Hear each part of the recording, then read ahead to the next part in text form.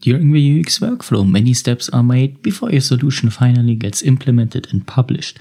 Therefore, many businesses even today believe that UX only costs them lots of money and will not bring the wished benefits. But is it really like that? Let's talk about that today.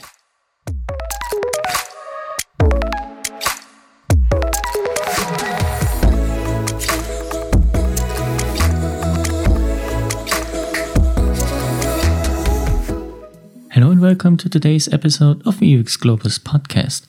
My name is Chris and I'm your host again today. The main purpose of every business is to make money. This is what they are made for by definition. The bigger their profits are in the same or even less time, the bigger is their efficiency. And this is the interesting conflict why still today many businesses refuse to follow the UX workflow. A quick reminder. The UX workflow is generally dividable into 5 different stages: analysis, prototyping, design, implementation, and evaluation. The first time a real product or service can be launched is once it's implemented. That means in the first 3 stages, no solution gets launched most of the times, which results in no income. Therefore, the company will not produce money during that time, at least not with the planned solution.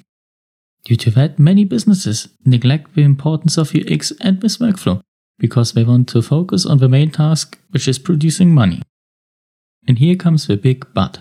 Do you think that a business will make money with a solution no one needs because the analysis phase was not done properly? Does any entrepreneur believe that a solution can become successful without testing it with the users or customers? Can a solution that is not visually appealing to customers succeed on the market out there? Think about those questions during a very short break.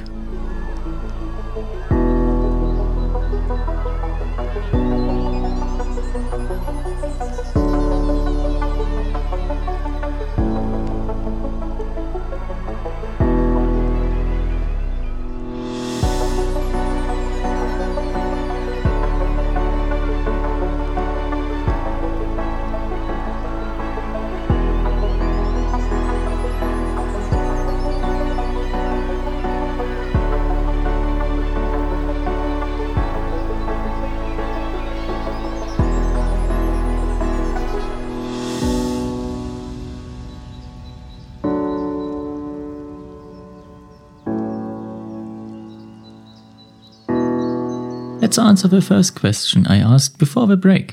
Do you think a business will make money with a solution no one needs because the analysis phase was done not properly?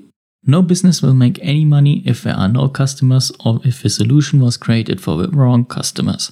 A technique called brand positioning map is used to place your brand compared to your competitors. Therefore, it is needed to do some research and analysis to place your brand correctly. What would happen if a new manager came to a sports racing car manufacturer that is known for producing cars with 600 horsepower plus, and that manager produces a 50 horsepower city cruiser electro vehicle with no speed and no acceleration, only due to personal preference?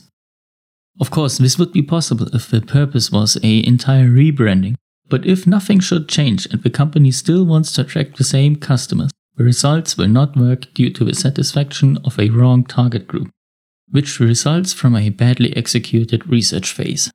The second question I asked you was, does any entrepreneur believe that a solution can become successful without testing it? The answer to that is hopefully no. I hope that every entrepreneur understands the importance of working together with the users and customers. So you should work together with users and test your solution before actually publishing it. It is possible to launch beta solutions to the public, but always make it clear that this website, app, product, or any other kind of solution is for testing purpose to create a user-satisfying experience and is still getting developed. Your users will appreciate that more than the launch of an unusable solution that gets promoted as completely finished. Let's take one more break before we answer the question number 3. Can a solution that is not visually appealing to customers succeed on the market out there?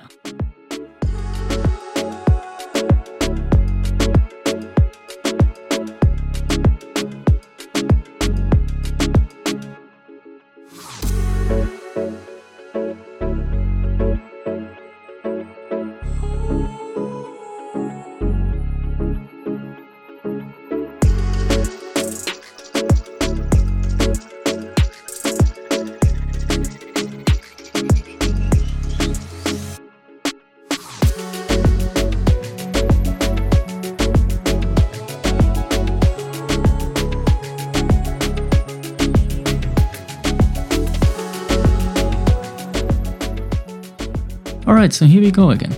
Question number 3. Can a solution that is not visually appealing to customers succeed on the market out there? The answer to that is definitely no. If a solution is not visually appealing, the user experience can get so horrible quite quickly. Do an experiment yourself. Disable CSS styles that make your websites look the way they do in your browser, completely. You will, if the websites are well implemented, still be able to use them, but the user experience will decline quite heavily, because it is the first impression that is made for every user. Speaking of it, what do you think about first impressions? Are they something good or are they bad?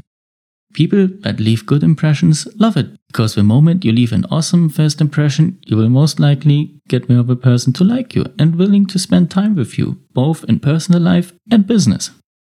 Therefore, my advice is to always take care of yourself, because you never know whom you're going to meet. Shave, work out, shower, brush your teeth, dress up, and much more every single day.